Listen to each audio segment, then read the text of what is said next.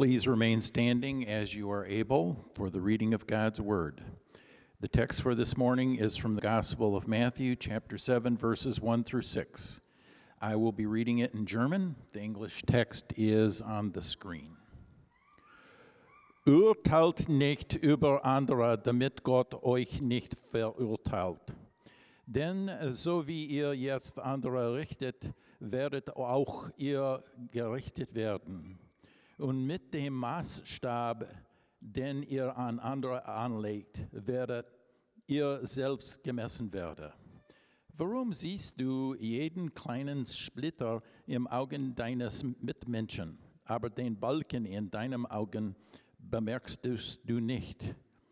Wie kannst du zu ihm sagen, komm her, ich will dir den Splitter aus dem Auge ziehen, und dabei hast du selbst einen Balken im Auge. Du Heuchler, entferne zuerst den Balken aus deinem Auge, dann kannst du klar sehen, um auch den Splitter aus dem Auge deines Mitmenschen zu ziehen. Werft, was ist heilig, nicht den Hunden hin. Sie werden euch angreifen und in Stücke reißen. Und werft eure Perlen nicht vor die Säue. Sie werden die Perlen nur zertreten. This is God's word. Please be seated.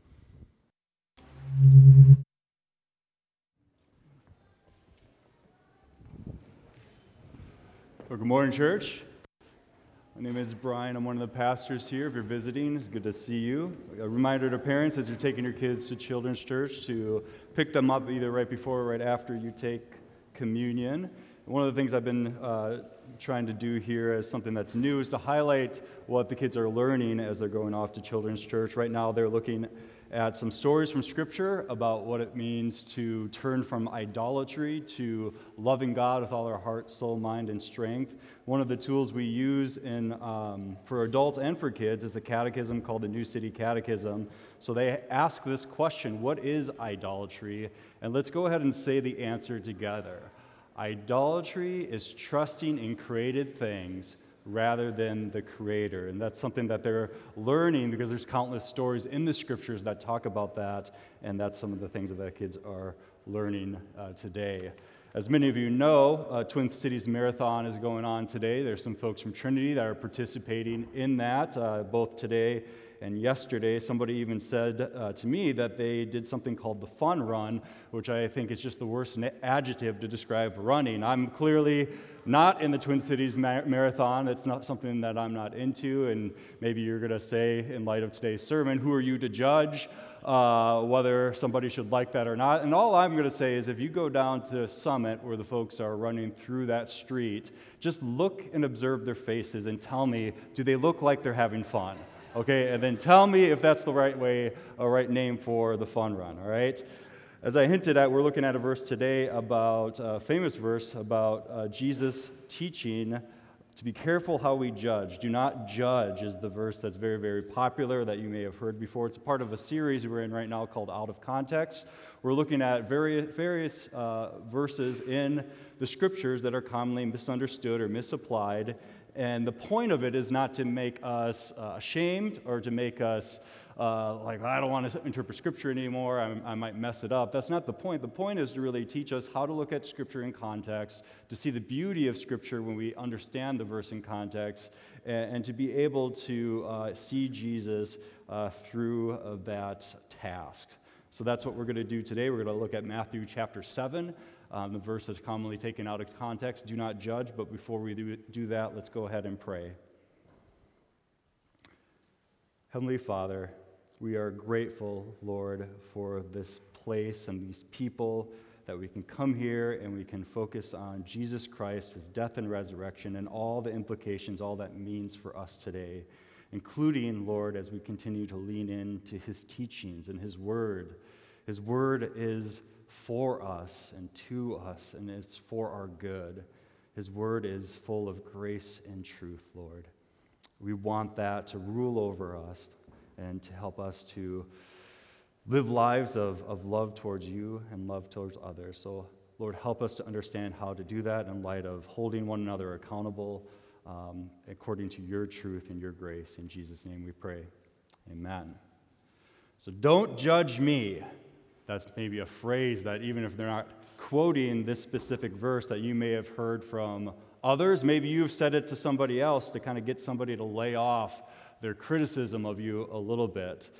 This is a very, very popular verse to take out of context. It's probably in the series that we're preaching through, probably one of the most popular and common verses to take out of context because people love to use this verse as a way to justify their own moral autonomy. This understanding of the verse this way, it's a way to kind of brush off accountability, to justify your own sin, and to tell other people to lay off. But I think it also speaks to a common human experience of why we take this verse out of context, because I think it's a common experience not to receive accountability or judgment well, not to give it, to worry like, do I need to get my own life together in order to give people accountability, to say something that's true and honest and just, but maybe I struggle with that thing too. Like, how do we live lives of accountability and judgment and grace?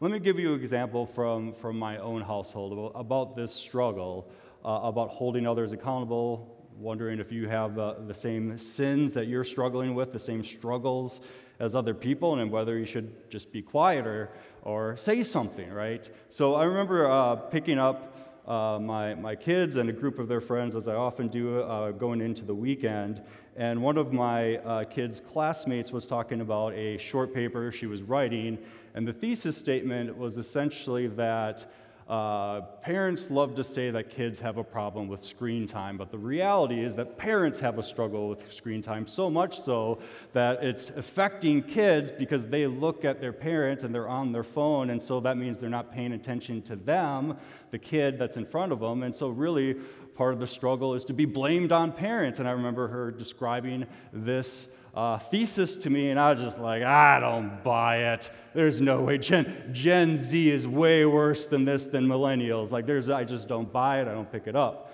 Fast forward 1 week later, and we're here in the sanctuary, and Christian Roth was here last week, a Swedish pastor who's planting a church in Copenhagen, and I got the honor of introducing him. But before he went up and preached, I saw that my kids are texting me. I got 2 text messages. One was, Dad, you're on your phone. And the other one was a picture of me. You see that? I'm on my phone. just for some evidence, right? Now, to be fair, in this situation, I texted back during church, texted back a screenshot because of what I was actually doing. I wasn't on Instagram or Facebook or whatever. I was jotting down some notes quickly for Christian's introduction. And I remember thinking about this story as I was prepping the sermon and kind of how these themes interlock together. But then I actually remembered another time where I was busted for not being engaged in real life with my family. Here's a picture from weeks earlier. This is me at the state fair with my family, right? And my wife takes a little picture of me, sends it to me, and says, you've been on your phone a lot. So now I'm rewinding and thinking about my daughter's friend's thesis, and maybe she has a point. But everything in you, when you get called out on something like this, especially if you're the one that's like at home and you're the enforcer about screen time, which is kind of my role. You're on the screen too much. Get off your screen. And you're like, you could even have like, you'd be willing to throw down on a screen competition, like who really is on their screens more. But these things are kind of a reminder of like, when you're holding somebody else accountable for something, they're watching you at the same time. And then it starts to raise these questions. Should I have not said anything? Because sometimes I'm on the screen instead of being in real life and being engaged. So that means I should never say anything about it if somebody else is doing the same thing. And all these questions start to rise out of a verse like this. And maybe, what do? We just say, don't judge me, stop judging me and move on? Or is there something more holistic that we can do to hold one another accountable with grace and truth? So that's what we're going to look at today. Chapter 7, verse 1, but not only verse 1, but the whole context of this famous verse. Do not judge. What does Jesus want us to know about judgment of one another in light of God and who he is? What does he want us to know about gospel-centered accountability? So let's look at the context. Chapter 7 of the Gospel of Matthew takes place in a larger sermon called the Sermon on the Mount, one of the most famous sermons in all of history that Jesus preached. Jesus is teaching in his Sermon on the Mount what it means to follow him. He's telling his disciples this is what the Christian life looks like and what they will face as disciples of his. And one challenge that they face is that religious leaders have been teaching them dysfunctional things about faith throughout their whole life. And so in this sermon, Jesus is teaching his followers what a true fulfillment of Scripture looks like and the calling on the Christian life in light of the truth of God's Word. And in the process, he's calling out these religious leaders for being hypocrites and for placing burdens of teachings on God's people that are too heavy to bear, that they themselves will not put on their own shoulders. The religious leaders, Jesus says, are hypocrites. And he says this throughout the Sermon on the Mount. He says, you're hypocrites because what you love to do is you love to advertise how wonderful your religious works are. When you donate, when you pray, when you fast, you love to not just do them, but you want others to see that you are doing them. He says that they're hypocrites. They announce their religious works all the time and make sure that other people know how pious they are. And outside, the religious leaders look great, but inside their hearts are far from God. In Matthew 23 especially, Jesus really confronts these religious leaders and repeats this phrase like, woe to you, which is this old school word that's like expressing that doom and judgment are coming on you. Why is doom and judgment coming to these religious leaders? Because they make teachings and rules that is closing the door to God's kingdom to other people. It's because they obsess about some parts of God's law, like tithing, but they're neglecting other parts, such as justice, mercy, and faithfulness. It's because they're making followers of them that he says, quote, are twice as much a child of hell as you are. So Jesus was doing some serious confronting of these religious leaders. And so these disciples that he has, that's the teaching they've been hearing throughout their lives, is this undue burden, is closing the kingdom of God. It's this culture that they've been in and this experience that they've been in their entire life that's been pushing them away from the kingdom of God and putting extra burdens on them. And now Jesus is about to undo all that, point them back to the light, and build back up their life with the gospel. So that's what's going on in Matthew 7. So now we get to the verse at hand, and Jesus is about to reform his disciples' understanding about the standard of judgment that they should have towards others, and also how to avoid a life of hypocrisy. So first, Jesus tells his disciples to assess your standard of judgment, verses 1 through 2. Do not judge, or you too will be judged. For in the same way you judge others, you will be judged, and with the measure you use, it will be measured to you. So verse 1 is a warning. He says, be careful judging others, because you're going to be judged too. And in what manner are we all going to be judged? We will be judged by the same standards, Jesus says, that we apply to others. So if your standards are too high for others, then the standards applied to you will also be that high. And as I said in the opening illustration, there's a sense that that happens in our human relationships, that if we are applying standards to others, then it sticks out if we're breaking those standards. So if the standards are high, then it's going to be impossible for us to reach those standards. But being more true than this happening in relationships or human relationships, what's really terrifying to think is God using the standard of judgment that we use for other people or ourselves. That's terrifying to think of. That God would use the same standard of judgment that you use for others and maybe yourself. Because often the human experience is that our standards for ourselves and for others is way too high. James 2:13 makes a similar point. James writes, judgment without mercy will be shown to anyone who has not been merciful.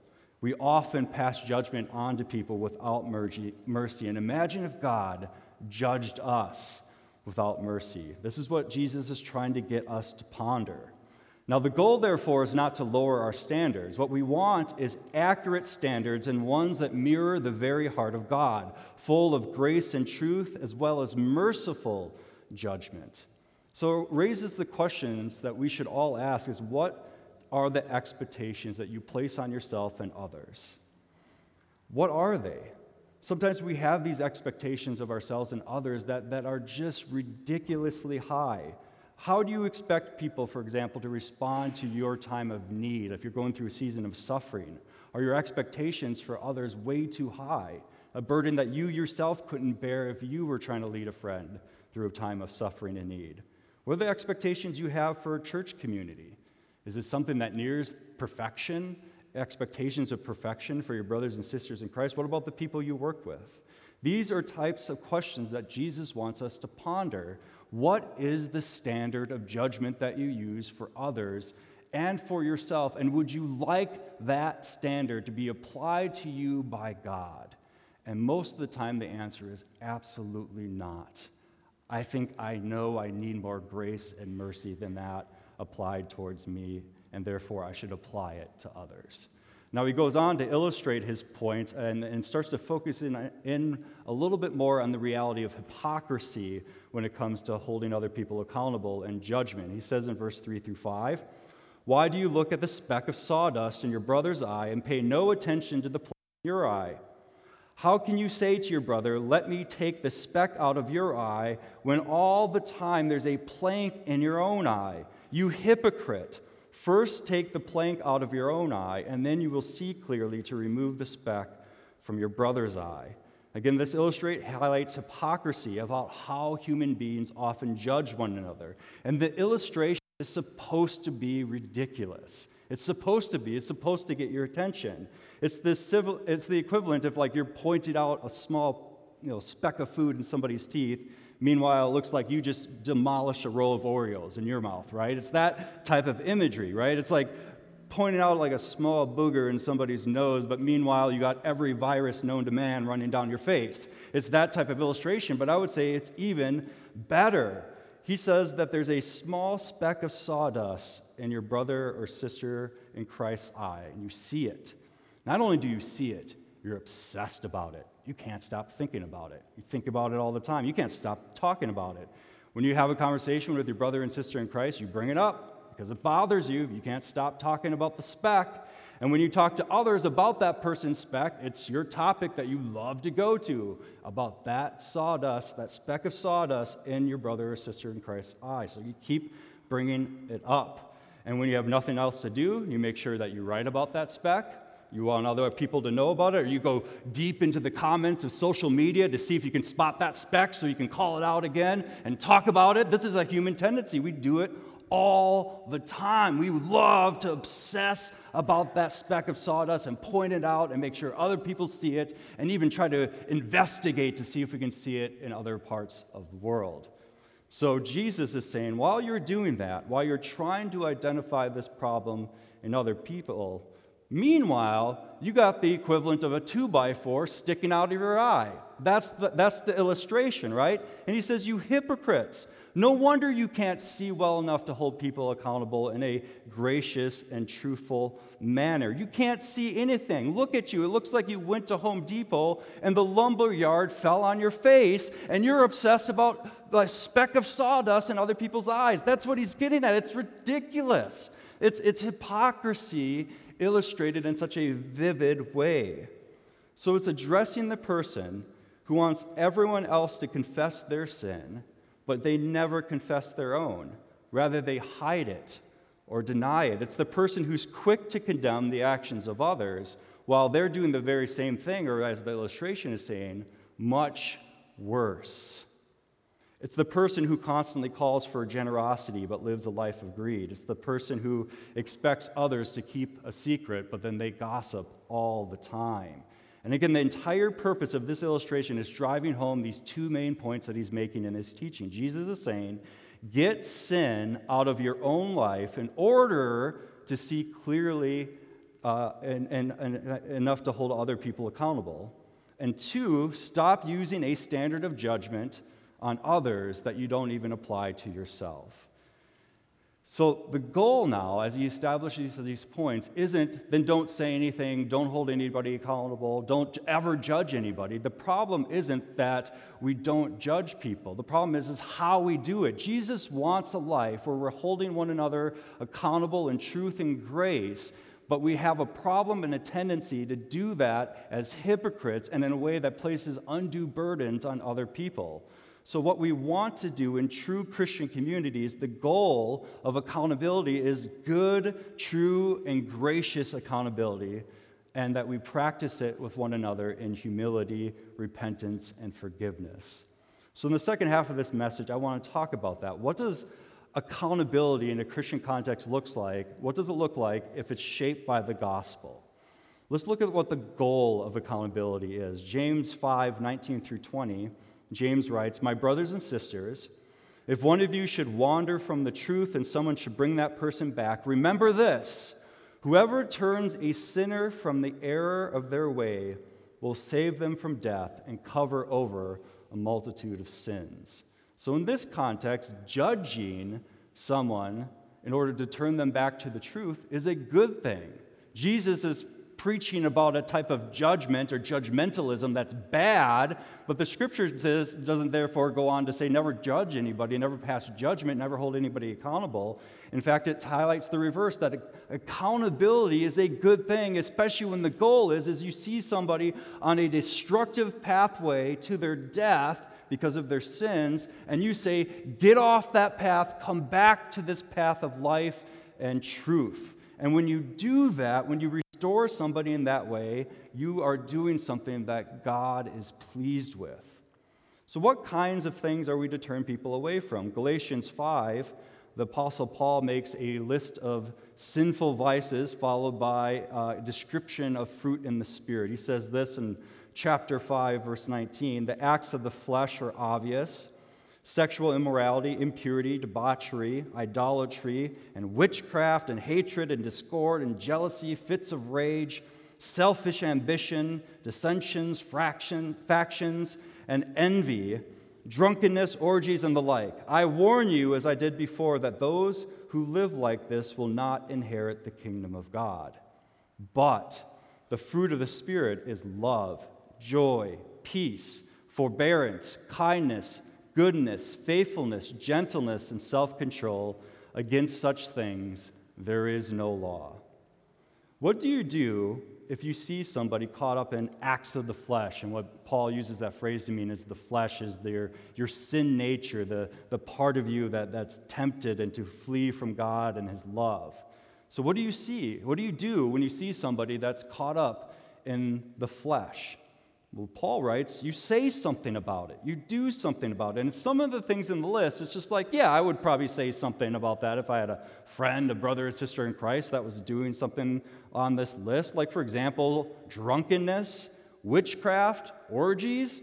Yeah, probably should call some people out on that one, right? Like, come on, you probably should stop the orgies and, like, come on, get your life together, right? Those are very easy to see. Like, yes, hold people accountable for that. But did you notice some of the other things on the list? Some of these things are very difficult to hold people accountable for. Selfish ambition. When's the last time you held a brother and sister in Christ accountable for selfish ambition? That you came to that person and confronted that person with grace and love because they work way too much to the neglect of other people in their life and other responsibilities. That one's a little more difficult, isn't it? What about fits of rage? When's the last time that you had an intentional conversation with somebody because of how angry they get at their roommates, their spouse, or their kids? That's another one that's on the list, but we're called to do it. Or one final example from the list, envy. Have you ever spoken the truth to somebody because they constantly look at somebody else's life, their job, home, because that's what they want and that's what's going to make their life better, but you remind them that this discontentment that they always feel is what's going to satisfy their soul, even if they get those things. But that's what gospel-shaped accountability looks like. You see things that are happening in somebody's life that's destroying them, and you lovingly and graciously approach them in order to point them back to the truth and the life of God's ways. So the goal is not only to graciously hold one another accountable, but to point them back to these fruits of the Spirit, to go from rage to gentleness, from selfish ambition to self-control and faithfulness, from envy to joy. Is not just to say, stop doing this, but to do this, to go on this path. And did you notice one of my favorite phrases that's used in that portion of Scripture is where Paul writes about the fruit of the Spirit, love, joy, peace, and forbearance, and all those things, etc. And then he says this phrase, against such things there is no law. I love that. There's so many things about like rules. Don't do that. Stop doing this. But when it concerns like love and peace and joy and kindness, it's like pushing like a bowl of Skittles to a kid and be like, have as much as you want. No rules. Just go nuts. And that's what the fruit of the Spirit is. It's like you don't hold back. Keep loving, keep being a person of peace. Like go all in, and that's what we are called to do as the people of God, is when people are on pathways that's moving away from a life of joy, peace, and love, that we gently, but with truth, point them back to the fruits of the Spirit. And all the while that we're doing that, we must remember this. This is the next verse in Galatians 6:1. Paul writes this, brothers and sisters, if someone is caught in sin, you who live by the Spirit should restore that person gently. But watch yourselves, or you also may be tempted. And this is getting at the reality of what Jesus is saying about the life of hypocrisy. Often in our effort to hold others accountable, we're not careful to look at our own life and to realize that these struggles that our brothers and sisters in Christ have are things that can happen to me, or maybe that I am actually struggling with. It reminds me of a quote from an 18th century theologian. His name is Jonathan Edwards, and he wrote these lists of like resolutions, things that he was committing his life to. And one of them sticks out because it says essentially the same thing. He wrote, quote, when I encounter sin in others, I will feel, at least in my own mind and heart, as if I had committed the same sins or had the same weaknesses or failings as others. I will use the knowledge of their failings to promote nothing but humility, even shame, in myself. I will use awareness of their sinfulness and weakness only as an occasion to confess my own sins and misery to God. In other words, when he sees the sins in others, he doesn't think more highly of himself. He holds his own heart, his own temptations to account by the standard of God's truth and love. But there's another reality, going back to Matthew 7, that Jesus addresses in this teaching, and it's the reality of what happens when you can continually confront somebody, but they not only reject it, but they turn on you. Matthew 7:6, he addresses that, and this is the Good News Bible translation, which I think puts it pretty clear what Jesus is teaching. He says, do not give what is holy to dogs. They will only turn and attack you. Do not throw your pearls in front of pigs. They will only trample them underfoot. Now, the illustration is easy enough to understand. Don't give good things to scavengers who are going to turn on you and attack you. That's what Jesus is saying. Don't waste your time on these pigs. In Jewish law, they're unclean animals that will only trample that which is valuable that they're offering to you. So what's his point here? Why is he saying that in light of this teaching of don't judge and you got planks in your eye? And then he says this illustration. So we have to remember that Jesus' followers are to preach this gospel of repentance and grace to everyone. But what about those who consistently turn on you, seek your harm, and want to only mock the gospel? Do you keep on trying to hold that person accountable? What about these, in this situation, these religious hypocrites who refuse to consider the plank in their eyes and only respond by attacking others and trampling on the gospel of Jesus Christ? At some point, Jesus is saying, it's okay to move on. It's okay to move on and let that person be. Because Jesus knows how hard some hearts are, including the hypocrites that are probably listening to his Sermon on the Mount in this context. See, one of the things that we need to be shaped by when we talk about holding people accountable with truth and grace is we need to be shaped by God's generosity towards us rather than the dysfunctional ways that we approach our relationships with one another. This one thing that's clear in this section is that Jesus is teaching that people do not treat one another with graciousness and generosity. We don't. And often we don't treat ourselves with graciousness and generosity. So then Jesus teaches in verses 7 through 11 how God treats his people. He reminds us about God's generosity towards us. He says, "Ask and it will be given to you. Seek and you will find. Knock and the door will be opened to you. For everyone who asks receives. The one who seeks finds, and to the one who knocks the door will be open.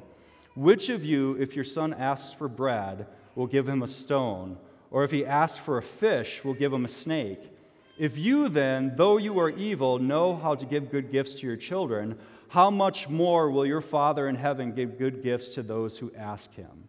So how does God respond to us when we ask?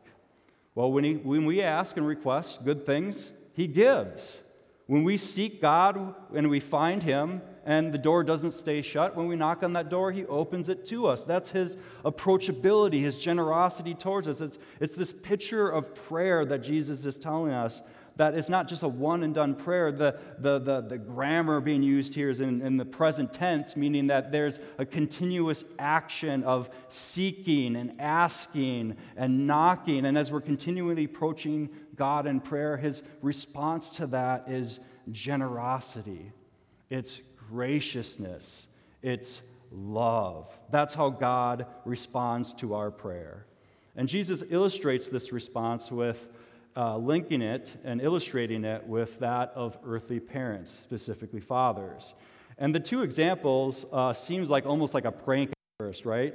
I once heard about parents pranking their kids, right, where they like get their kids up on like President's Day or something like that and says, "All right, it's time to go to school," and they get all ready and they go out to the vehicle and they're about to go and they say, "Just kidding, like it's actually your day off," and then they record it and post it on it because, again, parents can't get off their phone, right? Or like another one, this was like a late night host, right, did something where he wanted parents to send in videos of them waking up their small kids after Halloween and telling them that morning, "Oh, by the way, I ate all your candy," and just to film their freak out, right? And what Jesus is saying, he's not saying don't prank your kids. I mean, it's one of the ways to get through parenthood. But he's kind of getting at this point, though, like in a sinful parent's heart that still loves his kids, like you don't do things that are spiteful. And you're a sinner, and you respond. Like if they ask for bread, you don't give them like a rock that looks like a loaf of bread and say, "Hey, here, eat this." If your kid is hungry and they need nourishment, like even sinful parents, he's saying, even sinful parents, most of the time know like you don't do that. If they're asking for a good gift like food because they're hungry, you give it. And that's the point he's making. If even sinful parents know that if the request is good and it should be responded with generosity and love and granting that gift, how much more your Father in heaven, who has no sin in him, wishes to give you generously that which you ask him, which is according to his will. And Jesus now wants us to be shaped more by the generosity of God and how we approach others than the sinfulness of how we often treat one another. And then Jesus in verse 12, to wrap up this section, gets to his main point and to remind us, like, what is he getting at? How do we engage in Christian life of accountability and grace with one another? Well, he's saying, look to God who is ultimately gracious and generous, but also remember this, and this is another classic verse. He says, remember the golden rule. Verse 12, so in everything, do to others what you would have them do to you, for this sums up the law and the prophets. I have memories of growing up in church and my grandmother saying this verse, and this is actually one that's not taken out of context. It's often used appropriately.